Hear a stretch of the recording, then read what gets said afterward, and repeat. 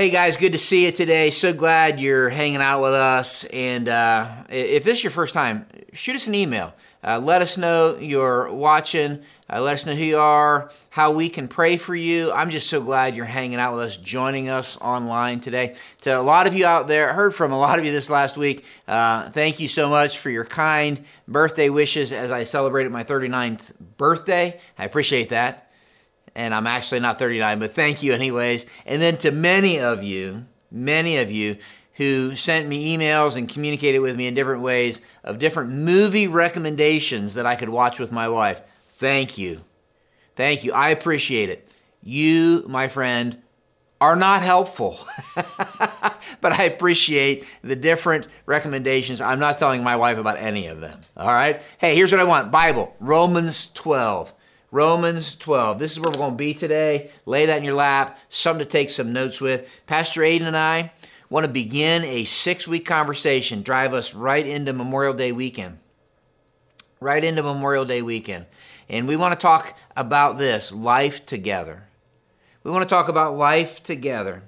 Now today, all I want to do is going to introduce this topic, right? So I want to do with you. And so when we get done today, it's going to like, he's not done, because I ain't. Because it's a 6-week conversation. Want to take it the whole way to Memorial Day weekend.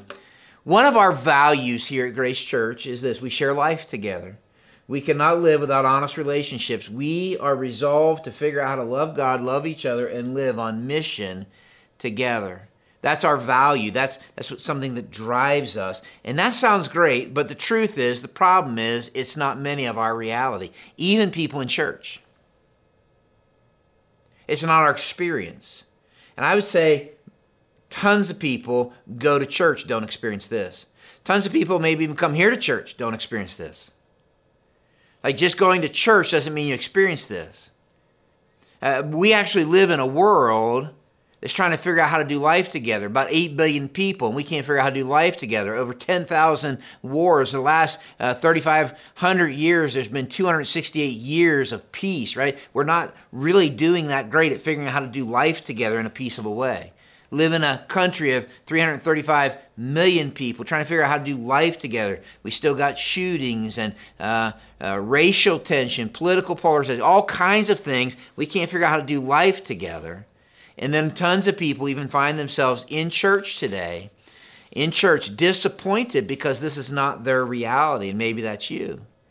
That's where we get to the book of Romans, because there's this deep longing inside of each of us. You have it, I have it, to be known and loved. For someone to know you and love you. To be known, Tim Keller said this in one of his books, to be known and loved. Here's what he said. To be loved and not known, that's superficial. To be known and not loved, that's everybody's greatest fear. But to be known and loved is a lot like what we receive from God in the gospel. That he knows us completely and he loves us. And that's why when you get to the book of Romans, which Paul is writing the book of Romans to real people at a real time, trying to figure out how to do life together, and they're struggling. He wants to talk to them about that. And Romans 1 through 11, the first 11 chapters, Paul's taking a deep dive into the gospel of Jesus Christ and its implications. And he says things like this in Romans 3, there's not a single one of us who is not a sinner. Not a single one of us who's completely and perfectly lived up to God's standard. Doesn't matter who you are. Grew up in church, first time in church, doesn't matter. Right? But then he says this, Romans 5, that God demonstrated his incredible love for us, that while we were sinners, not when we got all cleaned up, Christ died for us in our place. He paid the debt that we owe. Why? Because Romans 6 says, the wages of my sin, left to myself, is death, eternal separation from God. But the gift of God, it's an act of grace and love and mercy, is eternal life in Jesus Christ my Lord. So that Romans 8, when I say yes to Jesus, there is no condemnation for those who are in Christ Jesus. Why? He took my condemnation.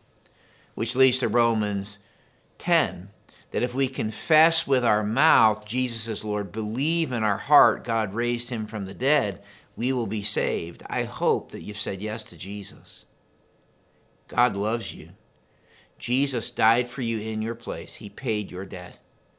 You can stop this right now and say, yes, Jesus, I believe that you died for me. And today, I want to confess that I'm a sinner. And I want to confess you as my Savior and Lord. You see, that's Romans 1 through 11. And then when you get to chapter 12, here's what he says. He says, therefore, in light of all of that, I urge you, therefore, in light of everything we just talked about, I urge you, brothers and sisters, in view of God's mercy, which is Romans 1 through 11, to offer your bodies as a living sacrifice, holy and pleasing to God. That's your true and proper worship. Do not conform to the pattern of this world. We'll come back to that here in a second. But be transformed. Don't conform, be transformed by the renewing of your mind. Then you'll be able to test and approve what God's will is, his good, pleasing, and perfect will. He says, don't conform to the pattern of this world. When I get there, I always think of this. How many of y'all out there like to sled ride? Raise your hand, right? You used to, maybe when you were a kid. How many of you like to do it in April? Man, this last week, if you're in Ohio, you're like, maybe we're going to break the sleds back out, right? Yeah. When I was a kid, I used to like sled ride. I grew up in the mountains of Pennsylvania. And I was privileged to be able to live somewhere where, man, we had great sled riding hills. And right outside my door, I had a really, really good one.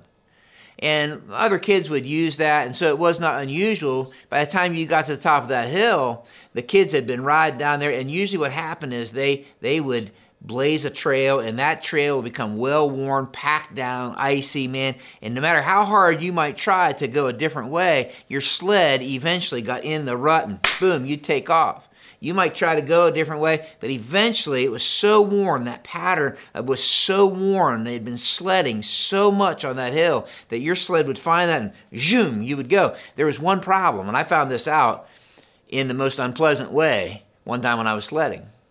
That pattern, the path would always same way, straight down that hill, straight down. It was the easiest path. Everybody else went that path. Here was the problem. That path led right to, ready, an immovable object, which happened to be my garage. And no matter how hard I tried, one time I was sliding down that hill on my sled, and I even jumped off, but I kept going just as fast, and I face planted right into that garage. It did not move. Separated my shoulder, man, I was miserable. You see, I was in the path, and that's where it led. Paul's saying, don't be conformed to the pattern of this world. And here's what he's saying. You can apply this broadly, and I've heard this preached many times, applied broadly. But here in Romans 12, it is a picture of a well-worn path of life together as experienced in this broken world, and generation after generation keep riding the sled of their relationships down the same mountain, running into the same garages, immovable objects. And Romans 12 through 14 is this picture of a reimagined path that leads to a transformed way of doing life together. We got to do some background work to set up for our conversation. To understand how we got here, we got to zoom out so we can zoom in. So you're in Romans 12. Let's zoom out and then zoom back in. In the beginning, God created the heavens and the earth. That's how the story begins. So zoom out, story of God. He filled the sky with stars, the sun, planets. He filled the earth with plants, flowers, trees. He created animals, birds, and fish. Then, here's what the story says. He made man. But something interesting here that sometimes gets missed. Then God said, if you write in your Bible, he says, let what? Say it out loud. Us make mankind in what? Our image. There's a secret here. He says us, our. Who in the world is he talking to? In the beginning, there was God. And he's like, let us. This tells us something important about God that'll help us understand why this longing inside of us for relationships. And that is this, that God has existed eternally in relationship. That he is a relational God. That he is a God, one God exists in three persons, God the Father, God the Son, God the Holy Spirit. It's called the Trinity. And that for eternity, God the Father has loved the Son and the Spirit. For eternity, God the Son has loved the Father and the Spirit. For eternity, God the Spirit has loved the Father and the Son. C.S. Lewis called this the eternal dance of the deity. But here's the point for our conversation. That relational God created mankind, in his own image. And so life together is a result of being created in the image of a relational God. He is a personal God who created us out of his love, not his loneliness. I've heard people say this, God created us, you know why? He was lonely and he needed some company. No, he didn't. That's not the case. He has existed in perfect community, and he created us not out of his loneliness, but he created us out of his love. And he created us to invite us into this eternal and divine dance that he's always existed in. Now, what's interesting is this. You get to Genesis 2, we see that it's kind of this retelling of Genesis 1. That he created Adam. And after he created Adam, we are introduced to man's first dilemma. Do you know what man's first dilemma is and was? Some of you are saying sin, right? I can almost hear you, right? That's not it. His first dilemma was this. Remember, God's creating him. It is not what? Good. Everything else so far has been good up to this point in the creation story. For what? The man to be what? Alone. Wasn't good. So what am I going to do? I'm going to make a helper suitable for him. He's like, not good. He's been created for life together. And so his aloneness was not good. So he created Eve. And the picture is there is this unbelievable picture of life together. God and man walking in the garden in the cool of the day. Man and woman living naked in the garden, enjoying life together. Right? Reflecting God's glory, multiplying his goodness, enjoying relationship with God and with each other. It begs a question, though, today. Let's just think about this for a minute. The first dilemma of man makes sense to us. He was alone. So God creates woman, and now they're together. But that dilemma that Adam faced, and we understand why he did, he's alone in the garden, is a dilemma we continue to face, and we are surrounded with people. Do you ever think about that? Cigna Insurance Company, global health service company, released their findings on loneliness. Here's what they said, just some things. I'm just kind of, that loneliness is a public health crisis. Loneliness, social isolation can be as damaging, they said, to health as smoking 15 cigarettes a day. Loneliness is associated with the risk of cardiovascular disease, dementia, depression, and anxiety. In their same findings, they found that Generation Z, the younger generation, was the loneliest of the generation. For some of you, you feel the darkness of loneliness right now. You're watching this. You can be in a crowd, feel lonely. You can be married, and some of you are, and you feel lonely. You can have lots of acquaintances, feel lonely. Some of you are successful, yet lonely. Some of you are popular, and yet lonely. Tons of friends and followers maybe on Facebook, but you would say, I'm lonely. Swiss psychiatrist Paul Turner said this, loneliness is the most devastating malady of this age. Some very famous people. Judy Garland, remember her? Wizard of Oz. If I'm a legend, then why am I so lonely? How about this?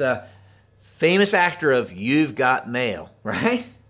The cinema has the power to make you not feel lonely, even when you are. It's interesting. How about this? Albert Einstein, smart. It's strange to be so universally known and yet be so lonely. How about this guy? Tragic death. I used to think that the worst thing was to end up all alone. It's not. The worst thing in life is to end up with people who make you feel all alone, to be surrounded by people who make you feel this. And how about this lady who spent her time with those people in the poorest of conditions, Loneliness and the feeling of being unwanted is the most terrible poverty.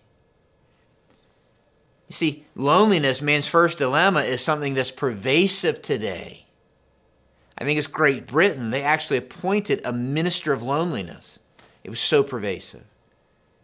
How did we get here? Because when God created, we were created for life together. There was this beautiful enjoyment, relationship with God and with each other. But when you read the story, the beautiful picture in the garden gets interrupted rather quickly. God gives the man and his wife the freedom to enjoy the whole garden. There's one tree in the garden they can't eat from, and here's what Satan does. He comes and convinces them that God is holding out on them. By the way, that is the great lie of Satan, the enemy, that somehow God is holding out. So what do? They eat from the tree, and everything changes. Look what it says, Genesis 3.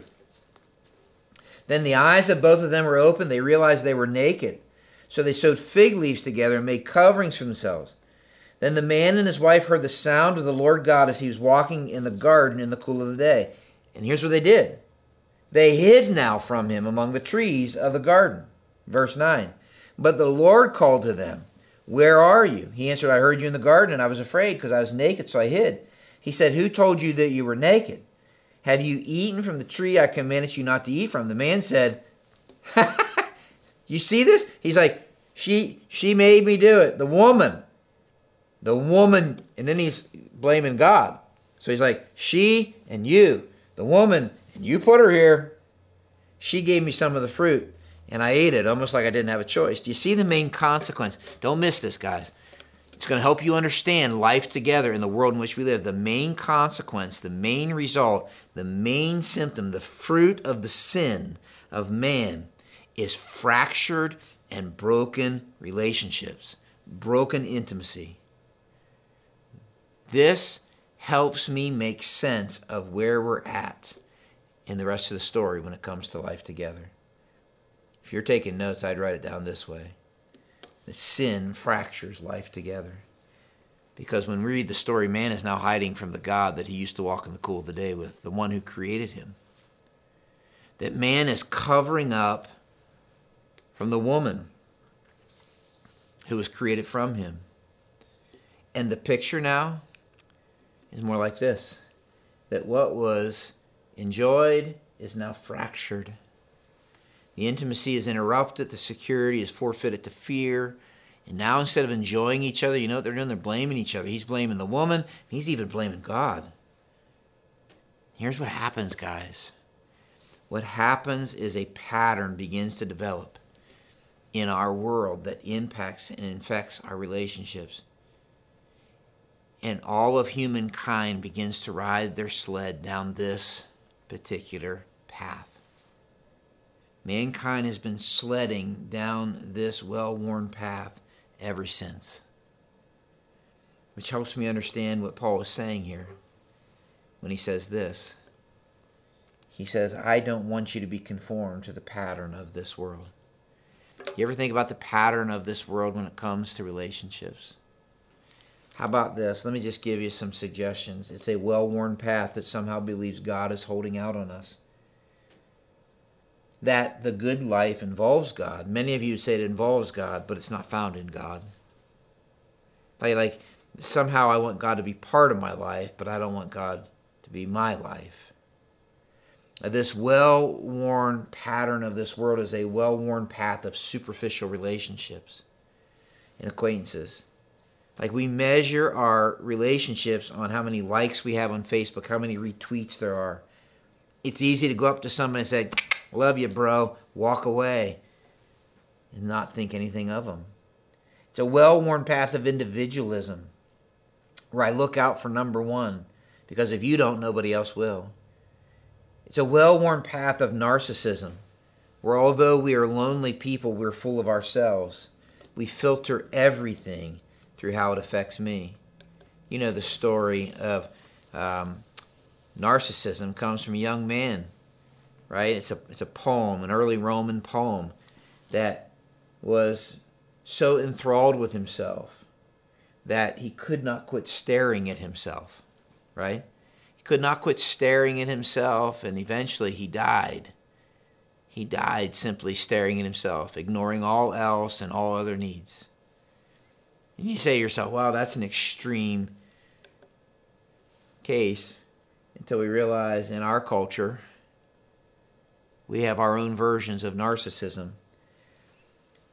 David Foster Wallace says this: everything in my own immediate experience supports my deep belief that I am the absolute center of the universe, the realest, most vivid, and most important person in existence. We rarely think about this sort of natural, basic self-centeredness because it's so socially repulsive, but it's pretty much the same for all of us deep down. It's our default setting, hardwired into our boards at birth. I would agree, it's the path. Think about it. There is no experience where you've had that you were not at the absolute center of it. The world as you experience it is there in front of you or behind you or to the left or right of you, on your TV or your monitor or whatever. Other people's thoughts and feelings have to be communicated to you somehow, but your own are immediate, urgent, and real. He's saying like everything gets filtered through that. It's a well-worn path of consumerism where even our relationships are disposable when they stop benefiting us. It's a well-worn path of tribalism where the only people you associate with or ride down the path with are those that you agree with. Differences become intolerable. Uniformity, everybody the same. A well-worn path of stereotyping groups, dehumanizing groups in the process. You know, those people from that nationality, from that part of the world, you know, those people. It's a well-worn path of getting the upper hand, holding grudges. It's a well-worn path. If they do evil to you, you overcome it by doing evil to them. There's an artist who has a fascinating art display of matchsticks with people's faces at the top. These are in an art gallery, and they're life-size, so they're 6 feet tall. You can see each of them burnt out and kind of all over the floor in their little coffins, so to speak. I was just came across this several years ago. And here's what he says: people are like matches, alone, delicate, fragile, helpless, longing for home. And you know, the truth is, some of you have been riding this well-worn path for years. You're on this well-packed path. The patterns of this world is how you have navigated your relationships. You keep riding it, even though you keep hitting the same garage time after time after time. I have good news. That's why we're doing this series. Thankfully, there's someone who came along and cut a different path. Here's what it says: therefore, I urge you, brothers and sisters, in view of God's mercy, to offer your bodies as living sacrifices, holy, pleasing to God. That is your true and proper worship. What is he saying? He's saying God's mercy restores life together. That's what he's saying. Write that down. That God's mercy, that Jesus cut a different path. Now the picture of fractured relationships looks like this. There is a God, and Jesus came for all the things that fractured the relationship between God and I. And that is the very power to heal the things that fracture the relationships with me and others. His body was broken for what was broken. That's what Romans 1 through 11 is all about. And he did this. He did this by doing the opposite of the well-worn pattern of this world. His was not a superficial love, but it was the demonstration of a sacrificial love. That even though he was God, he considered others above himself. He was not full of himself, but the Bible says he emptied himself so others could be full. Instead of a consumer relationship and looking for what was in it for him, Jesus paid the ultimate price so you and I could have a relationship with him. Jesus, book of Ephesians chapter 2 says, knock down all the walls that divide and and create tribalism and isolationism. Instead of overcoming evil with evil, Jesus overcame the ultimate evil with the ultimate good. You see, he took a different path. And it's the mercy of God that restores this idea of life together. Which is why Romans 12 says this.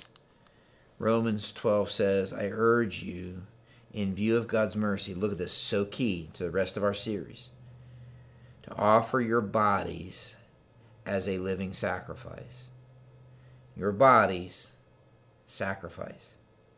Holy and pleasing to God. This is your true and proper worship. Don't be conformed to the pattern of this world, but be transformed by the renewing of your mind. Then you'll be able to test and approve what God's will is, his good, pleasing, and perfect will. His body broken for what was broken. Now here's the key. Now my body is a living sacrifice. Or I would even say my body is part of a living sacrifice. What does that mean? How does that play out? Stay with me on this.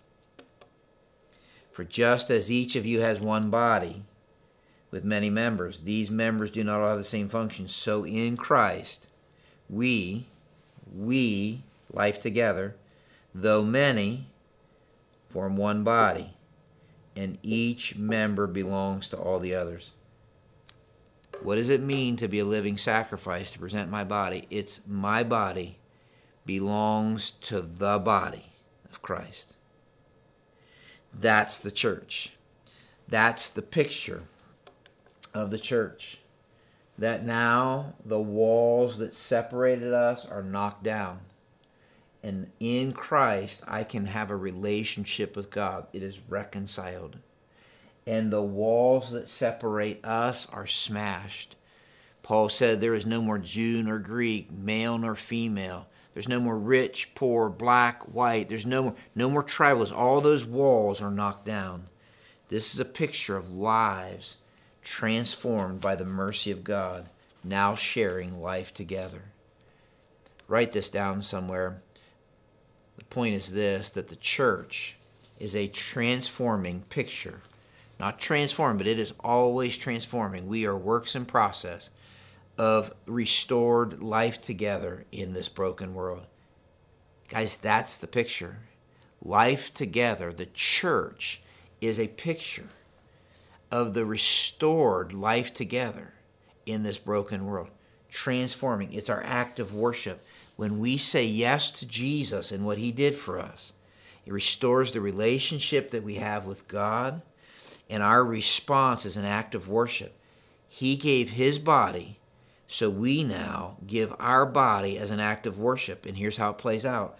Our body now belongs to his body. And that is the community of people who've said yes to Jesus. Guys, this is transforming. That's the church. The church is not a service you attend. The church is not a building you go to and you decide whether or not you like it or not. But the church is a body that you belong to. The church is a body you belong to once you say yes to Jesus. Contrary to many of our experiences, possibly it stands in contrast to the path or well-worn pattern of life together in our world. Can I give you just several illustrations of how this life together, transformed life together looks? That in this world, and in the pattern of this world, where many people believe God's holding out, and the good life involves God, but it's not found in God, that in the community that is transforming, living this restored life together, we trust God, that the good life is found in him, that he is a good God. That the pattern of this world is about superficial love that measures on likes and retweets and love you bro and superficial, on the surface kind of relationships. But in this transformed community of life together, it's found in sacrificial love. In a world where the pattern is disposable relationships, is the transformed community where you find devoted relationships. In the pattern of this world where it's full of me, in the community of transformation, it is emptied for others. In our world where the pattern is this somehow uniformity in tribalism, in the transformed life together, it's found in unity, in diversity. In the pattern of this world where the idea even in churches, I love the church service. A lot of people, that's the way they look at church. They determine and evaluate, I love the church service. In the transformed life together, I serve the church I love. In the pattern of this world where we're trained, we're used to riding down this path to hold on to our grudges. In the transformed life together is to extend unusual forgiveness. The pattern of this world where it's like, overcome evil with evil. They hit you, you hit them twice. In this transformed life together, we're going to overcome evil with good. That sounds like a different experience. This kind of life together is an act of worship, is what Paul is saying. It is something that happens as an act of worship as we allow our minds to be renewed, following Jesus down the path that he cut. Dietrich Bonhoeffer, if you've ever heard of him, he wrote an incredible book called Life Together. He said this. He said, Christian community is not an ideal which we must realize. A lot of people have an idea like, this is what I want to find in a church, community, whatever. And he says, actually, people who have that are going to kill community. But he says, it's not an ideal we must realize. It's rather a reality created by God in Christ in which we may participate. The more we recognize that the ground, strength, and promise of our fellowship is in Jesus alone, the more serenely we will think, pray, and hope for it. In Christ, we belong to each other.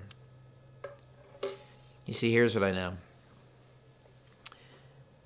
I still like to sled ride. I'm a grandpa. I still like to sled ride. When I think back to as a kid walking up that hill, I can remember my dad, even in his older years, liked to sled ride.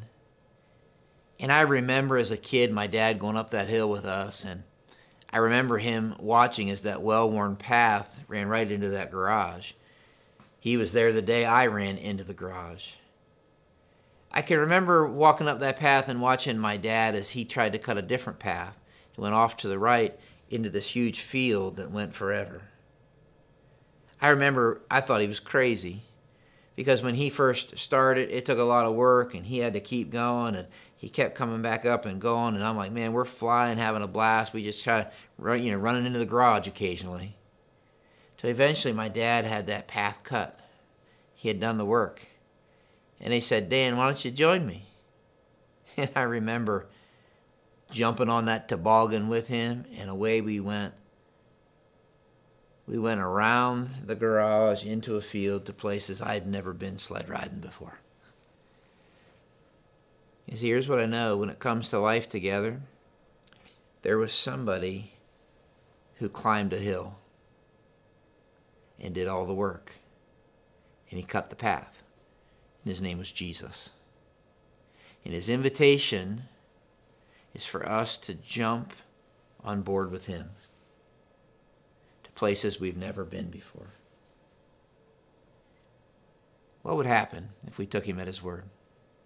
We might just experience life together unlike anything that we've ever experienced before. Will you pray with me? God, I thank you that you love us, and I'm thankful that Jesus died on the cross for us.